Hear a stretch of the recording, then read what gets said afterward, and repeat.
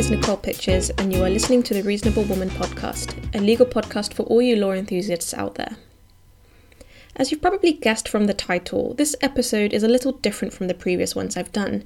So far, all the episodes have been strictly legal, but I also wanted to release weekly, or maybe even more than weekly if it's a particularly exciting week, episodes addressing current business, legal, financial, or technological topics.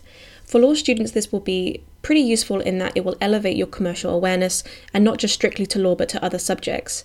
And to those who are not studying law, you might just generally be interested in what I have to talk about. The aim is to choose a topical or current event and to explore it. As with the other episodes, I'm going to try and keep it as concise as possible. However, of course, if you'd like me to continue and make a longer episode on a particular topic, do let me know at thereasonablepodcast@gmail.com. Just a quick reminder that the information contained in this podcast is general in nature and is provided for solely educational purposes. Any reliance on the information provided in this podcast is done at your own risk. Now, I chose Google's quantum supremacy claim as, while it sounded all impressive and whatnot, I had no idea, and I'm pretty sure most of us out there had no idea what it actually means in a practical sense. And while I personally love technology law, I am not a programmer or coder or whatever one needs to be to fully understand this, so this is an entirely new topic for me as well, and I thought it would be perfect to explore.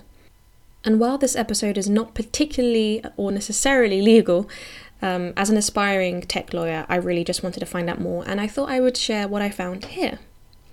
So, on the 23rd of October of this year, Google announced on its Google AI blog that it has achieved quantum supremacy using a programmable superconducting processor. But what on earth does this actually mean, and why is it significant? An amazing article that manages to explain quantum supremacy to laypersons is written by, I've got no idea how to pronounce the name, but I'll give it my best shot, Devin Koldewey on TechCrunch.com, and as always, I'll leave the link in the description box. He begins the article by reminding us of Alan Turing's vision of a universal computing machine, which became a reality after World War II.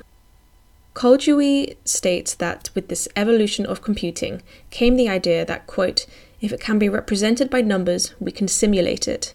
And although we can do all sorts of amazing things now, from voice synthesis, 3D geometry, and even complex mathematics, we still can't do all of it. Things like mathematical paradoxes remain out of reach of computational solving power, and until now, quantum physics was also one of those exceptions. Koldewey reminds us of how Richard P. Feynman, who has once been called potentially the greatest theoretical physicist of the late 20th century, once envisioned that if you wanted to, quote, simulate a quantum system, you'll need a quantum system to do it with. Of course, a quantum computer didn't exist then, but the idea definitely spurred on the computer scientists and theorists. So now we're left with various questions.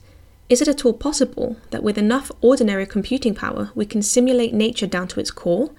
And if that were possible, would it take eons to even get to the slightest bit of progress? Would it ever be possible to create a computer that can solve this problem in a reasonable amount of time? Koldewey writes that in order to prove Feynman correct, theorizing just isn't enough. You'd have to first show that there is indeed a problem that is not only difficult, but impossible for ordinary computers to solve, even with, quote, incredible levels of power. Then you'd actually have to create such a computer that not only can, but does solve the problem. This would be an extraordinary feat, and this is exactly what Google and NASA claim to have done. The very simplest I can try and explain the difference between quantum computers and normal computers is that while the normal classical computers have binary bits being what computers use to process information, that signify either a 1 or a 0, quantum computers, quote, have a much more complex unit, and it represents a much more complex mathematical space than simply 0 or 1. It's more like, again to quote, complex linear combination of both. These bits then use what is called the entanglement phenomenon of quantum physics to produce a quantum superposition. These bits, or qubits that they're now calling them, can then produce new and interesting results, which was simply not possible to do before. So this is supposedly how quantum computers are meant to work, but please do bear in mind that I've summarized it a lot and in a way that I hope is easy enough for everyone to understand. The way Forbes expresses it in an article written by Alex Knapp, the link is in the description box, is that Google managed to, quote, connect 53 of Sycamore's qubits, Sycamore being the name of Google's quantum chip, and use them to detect patterns in large and seemingly random numbers. The Summit, a supercomputer which is currently rated the most powerful single processing system in the world, solved this problem in around 3 minutes 20 seconds, with Google's research team calculating that if this problem were to be attempted to be solved by a classical computer, it would take 10,000 years. IBM, however, disputes this and claims this can be done on a classical computer in 2.5 days, with, quote, far greater fidelity. Google is also not alone in the efforts to reach quantum supremacy. In the very same week of Google's announcements, IonQ, a quantum software company, raised $55 million from Samsung to speed up its quantum system development. CEO Peter Chapman claims that IonQ will start offering quantum's cloud service for its hardware at the beginning of 2020.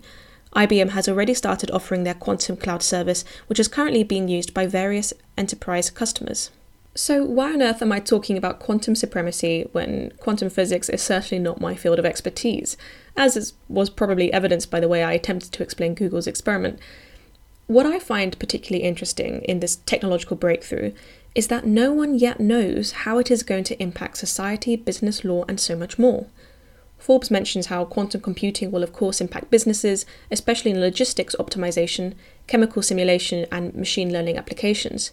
Business Insider lists the 7 awesome ways quantum computers will change the world, mentioning, quote, really accurate weather forecasting, more efficient drug discovery, and the accelerating of space exploration.